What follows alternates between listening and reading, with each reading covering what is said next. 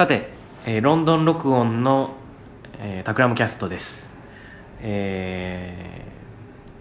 タクラムの渡辺と、ロンドンオフィスの牛込がお送りします。で、今回のテーマは、最近タクラムのロンドンオフィスはブリクストンからこの WeWork オールドウィッチハウスに引っ越してきたわけだけども、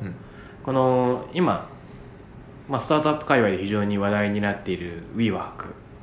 このオフィスやコミュニティのこと、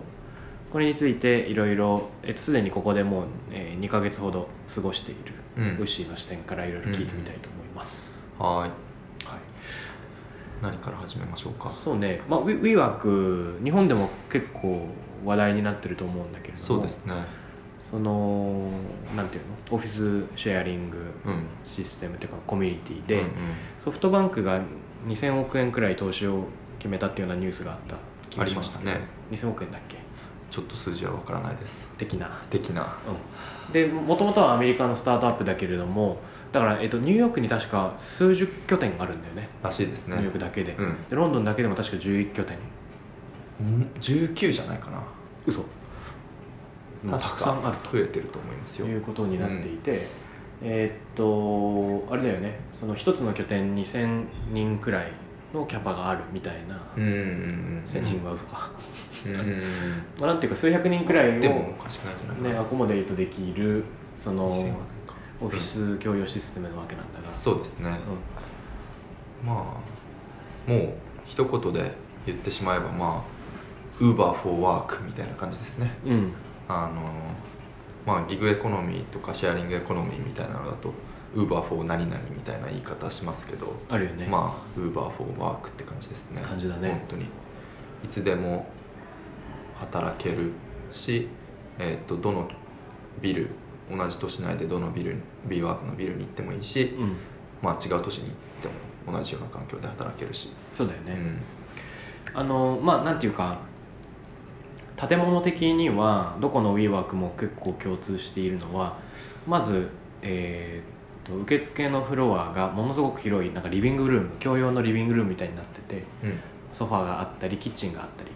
でキッチンにはコーヒーお茶が、無料であって、夕方からはビールも無料で飲み放題という。いや、朝から飲めますよ。全然、飲みたければ。社会的なプレッシャーがあるっていうだけか。朝から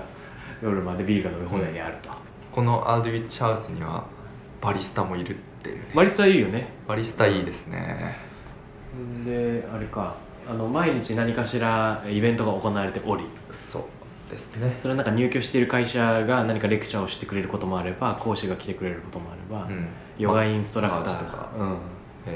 ッドショット無料で撮ってくれるとか、すごいね。あとはなんかスタートアップが入ってたりしたら、そこがこう試供品提供するとかありますね。あるよね。あとは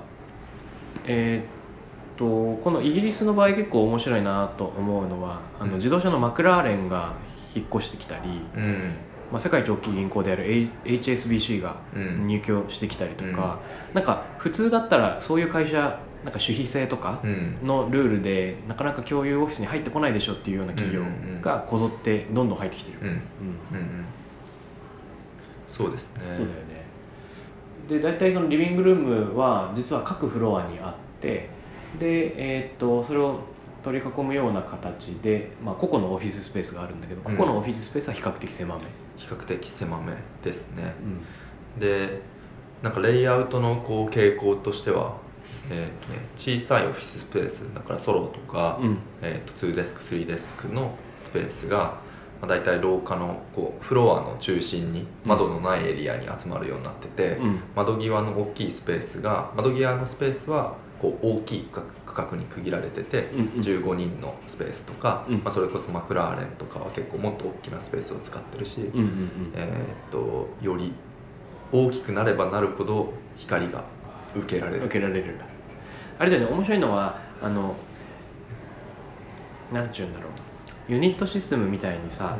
机とか部屋とか、建築そのものの作り方がもう完全になんかルールが決まっていて、そうですね、ほぼなんかコピー&ペーストで新しい拠点が増えていくようなところが、もうアルゴリズミックにフロアプランを作ってるっていう話もありますよね。あるよね、だからなんかフロアプランがあれば何パーセントが居室で何パーセントがリビングルームでとか配置ができるんだよね、確かなんか平米数と、うん、そこでアチーブしたいレベニューを打ち込むとフロアプランが出てくるっていうすごいねっていうレベルだった気がしますよ、素晴らしい、であれか、でそのなんか窓があるないっていう話で言うと、全オフィス全個室が全てガラス張りになっており、WeWorkの話としてはその、窓に面しているオフィスしかその採光が取れないので、自然光が取れないので全部を透明にすることで、内側の窓がない部屋も光にアクセスできるっていう話があるけど、多分それもあるが、どっちかというと周囲で働いている人とのそのコミュニティを醸成するっていう意味合いも強いよね。そうですね、周りで働いている人がいる感みたいなのは、重要なんだと思いますね。すごい大事だよね、お隣さんと常に目が合うとか、それをなんかリビングルームでビールを飲みながら語らうみたいなことによって、その WeWork の中でのコミュニティなりそのビジネスさえもなんか流れていく、最初に衝撃的だったのはさ、公式アプリとかウェブで、WeWork コミュニティの中ですごいなんか仕事がやり取りされてるみたいな、明日こういうプレゼンがあるんだけど、なんかデザイナーの人プレゼンデックをちょっとかっこよくしてくんないとか、なんか弁護士さんに相談したいんだけどおすすめの人いないとか言って、私がやりますみたいな、ありますね。あるよね、まだねそういうところには何度かメールはしてるたりもするけど、まだ実現には至ってないけど、ぜひどんどん活用していきたいところですね。そうだよね、なんかすごい小さい話で言うとさ、あさってまでに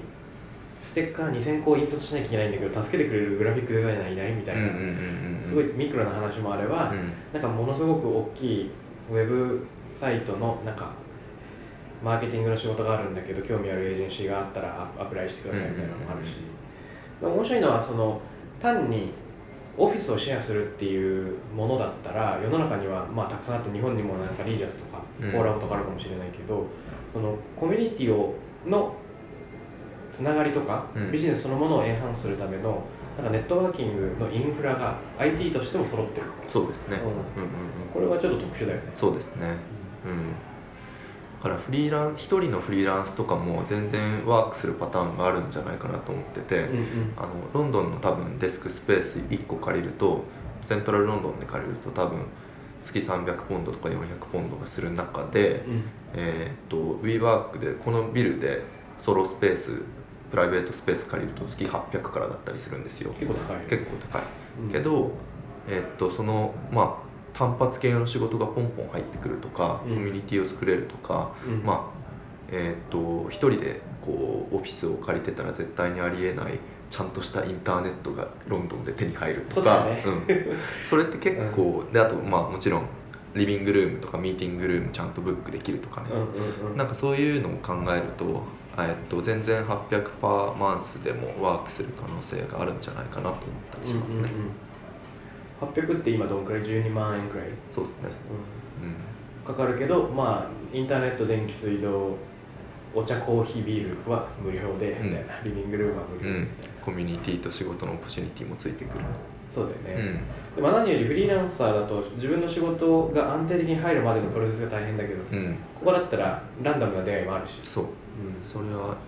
結構フリーランスにはいいんじゃないかなと思ったりします。いいよね。で僕たちが想像するところによると、多分その WeWork 内で仕事が融通されることによってなんか企業も個人もどんどん成長していって、WeWork のオフィスの中でそのなんていうのビルの中とかにさどんどん引っ越す。そうですね。でこれがいいのはやっぱりなんていうのマンスリーサブスクリプションだから、そうですね、敷金礼金みたいな感じほどなんか重くなくて、月の終わりにすぐ引っ越せるみたいな。月の終わりですらなくて、ビル内だったら確かもう当日に引っ越せるんですよ。ワンデーノーティスでビル内なら引っ越せるっていうのが異常ですよね。すごいよね、だからなんか俺たちすごい儲かってるから人2人増やそうぜみたいになって、なんかもう明日から引っ越せるみたいな、そうだからじゃあ WeWork コミュニティでじゃあ大きいこうウェブ作る仕事がじゃあここから先2週間あるから、フリーランス3人雇ってじゃあ1個プロジェクトスペース借りますみたいなのも速攻できる。そっかじゃあなんかプロジェクトルームとして1個オフィス借りちゃおうみたいなのが普通にできるわけだね。すごいいいよね、そういうのは面白いですね。で、まあ、当然、ブッキングできるミーティングルームもあれば、大きなワークショップルームもあればという感じになっております。で、今回ロンドンの中にその十数拠点がある中で結構いろいろ下見して、サウスバンクセントラルなんかテートモダンとかの近くにあるやつと、今ここのオールドウィッチハウスって、サマーセットハウスの向かいくらい、結局こっちにしたんだけど、そのウシの目線からなんでここが良いと思ったかっていう話をしてもらっていいですか。そうですね。全体的に新しい WeWork の方がなんかこうリビングエリアとかコミューナルエリアの空間がすごい綺麗に気持ちよくできてるなという印象があって、っていうのも以前こうクライアントミーティングとかで訪れてた、普通にこうゲストとして訪れてた WeWork の、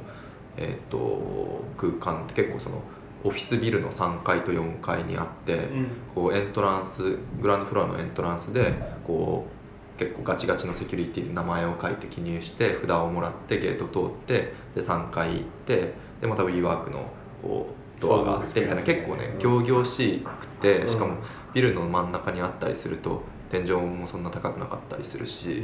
なんかそんな WeWork ちょっと微妙だなっていうのがこう最初見始めた頃にはあったんだけど、でここ見てもう本当ビルのグランドフロアの窓に面したエリアがコミューナルエリアで、そうだよね、通り沿いだもんね、通り沿いで通りからも見れるし、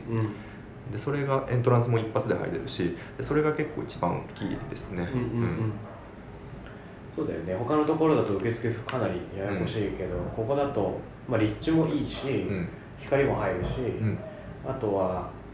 地下にさバイクパーク自転車止められてシャワーもあるみたいな。そう、住めるっていう。住めるまあ住める。ビールを飲み続ける。ビールも飲み続けて朝コーヒー飲んでそういうことですな、だからまあ僕たちはまだ入居して2ヶ月くらいだけど、今後はその WeWork 内のコミュニティを広げたり、なんかさ結構すごいなと思ったら、イベントをやりたいときは WeWork のその共有リビングスペースをそのブックして、しかもそのなんか会場セッティングを WeWork の職員の人がなんか手伝ってくれるみたいな。そうですね、セットアップと片付けは手伝ってくれるという話です。そうだよね、でもちろんビールも使っていいしとか。ただね、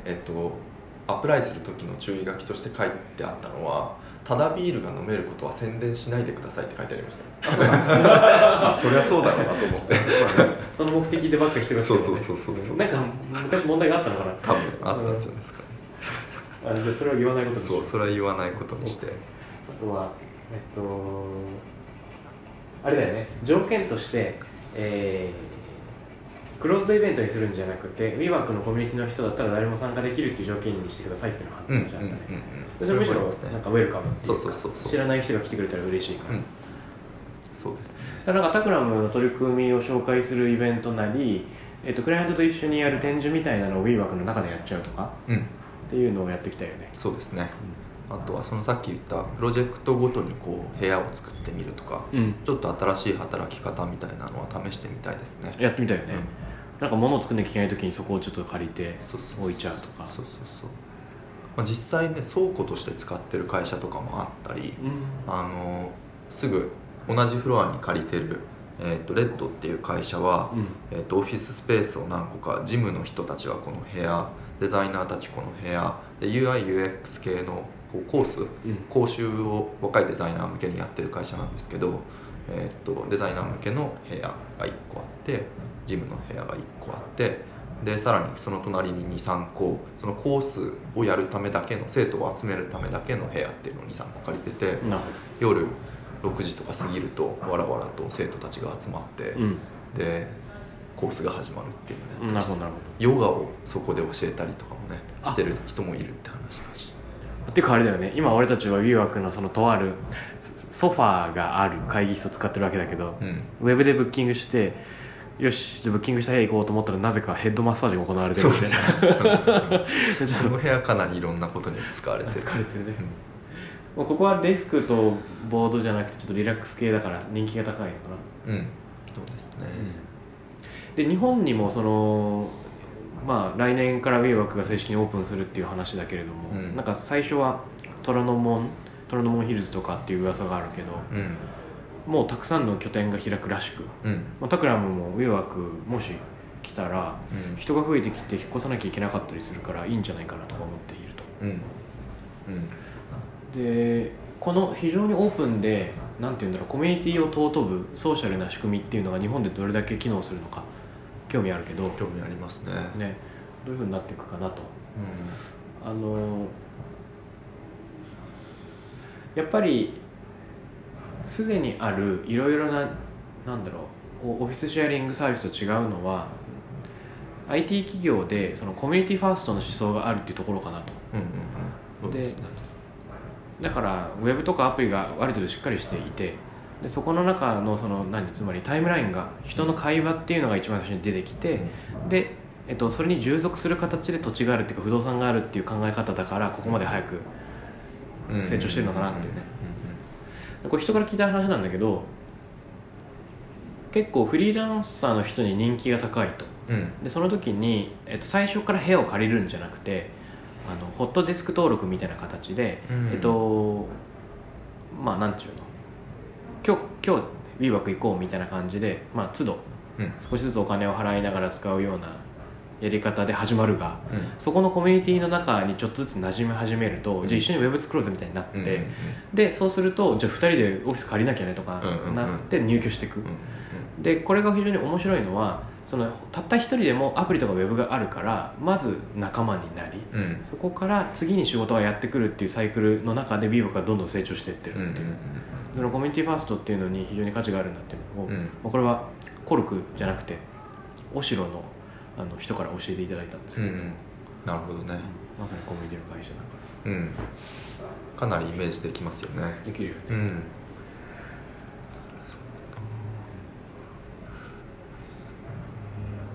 面白いことあったかな。なんかね、サポートスタジオのサポートとかスタジオ周りのなんだろうな、管理人っていうと、まあなんかレセプションとか管理人室があって、そこに電話かけてなんか電球切れてるから直してくださいみたいなのがトラディショナルじゃないですか、だけどなんかね WeWork で面白いのは本当全部ウェブサービスっぽくなってて、で例えば僕らの部屋ってWeWork から提供されるデスクと椅子があったんだけど、僕ら椅子自分たちの使いたいと思ってそれを持ち込んだんですよ。だから WeWork が引き取ってほしかった、でそうすると何をするかっていうとmembers.wework.com にログインして、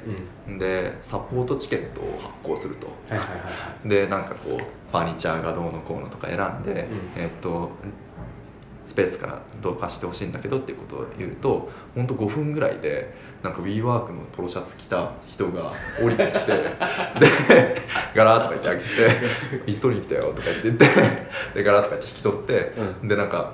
まだ空きスペースがあった隣のスタジオぐらいのところにガーとか言って押し込んで去っていくんですよ。面白いね。でなんかね本当にも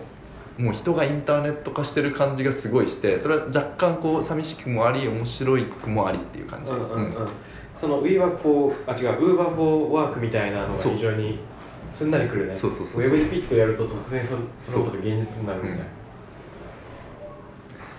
それは結構未来だなと思いましたね。今ちょっとふと思い出したのはさ、その受付にいろんな人がいて、その発行されたリクエストチケットみたいなのを読んですぐ動いてくれるみたいな話でいうと、ヤフーの東京、ヤフージャパンの本社紀尾井町にあるけど、あそこにシェアオフィススペースがあってロッジっていう名前なんですけど、すごい大きいのよ。でWeWork とはちょっと性格が違うんだけれども、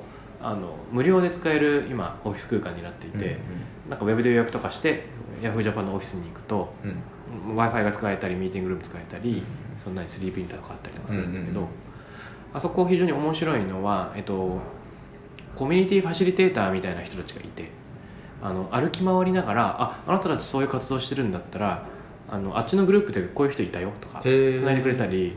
あとはもしくはヤフーの社内でこういう活動があるからちょっと紹介するよみたいなのをやってくれるんですって。面白いですね。で中にカンティーンがなん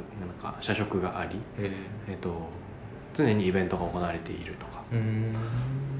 でなんか WeWork の上の人たちもそういうつなぎをやってくれるとちょっと社員の僕たちは嬉しいわけだけど。そうですね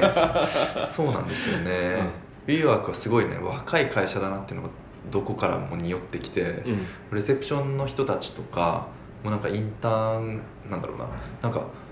こう全部だからインターネット化されてるから、逆にフィジカルな人に聞きに行くと何も分かんなかったりするんですよ、鍵開かないんだけどとか、なんか僕も2週間前からいるからよく分かんないんだよねとかいうのがすごいよくあってって思う時もあるが、まあそれもまあ一つ性格だから、なんかそういうこうコミュニティファシリテーティングでいうとソマセットハウスの地下にあるメーカースペースのメーカーバーシティっていうのがあるんですけど、僕らも多分来週からサインアップするんだけど、そこの方が、もうちょっとこう人に根付いた形でのファシリテーションが行われてそうな雰囲気がありますね。なるほどね、なんかワークショップを、無料のメンバー向けのワークショップを、開催するのがメンバーになる義務だったりする。でそこで必ずつながりを作るようにするっていうね。メーカーバーシティの場合はそのものを作るっていう共通のものでつながっているから、そのファシリテーションもやりやすいかもね。そうかもしれないですね、一応あれか、一応なんか寿司ナイトとかなんかなんとかビアナイトみたいなのがあるじゃありますね。寿司ナイトありましたね。あるよねそうでしたね。大量のわさびがね、わさびの塊がバケツの中に入ってましたねとか、そんなところでしょうかね。そんなところですね、なんかあとあるかな。そのさっき冒頭で牛が言ってくれたみたいに WeWork のメンバーになっていると場所を借りつつも借りてなくても世界中の WeWork にアクセスがあるっていうのはすごい強くて、韓国に出張に行って突然オフィスを使えるとか、マンハッタンで使えるとかね、なんかそういうこうどこに行ってもエクスペリエンスが同じであるせみたいな Uber もそうだと思うんですよ、その呼んだら、まあ、そこの現地の言葉が話せなくても、まあ、決済すらいらないわけだから車を呼び寄せると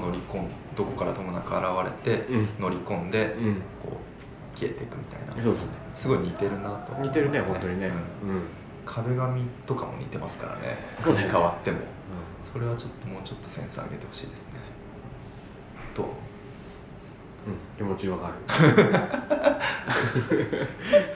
そう今後のなんか日本だと多分ちょっとだけ変えるような気はするよね。なんていうの、日本のもちろんなんか原理主義的に保たれる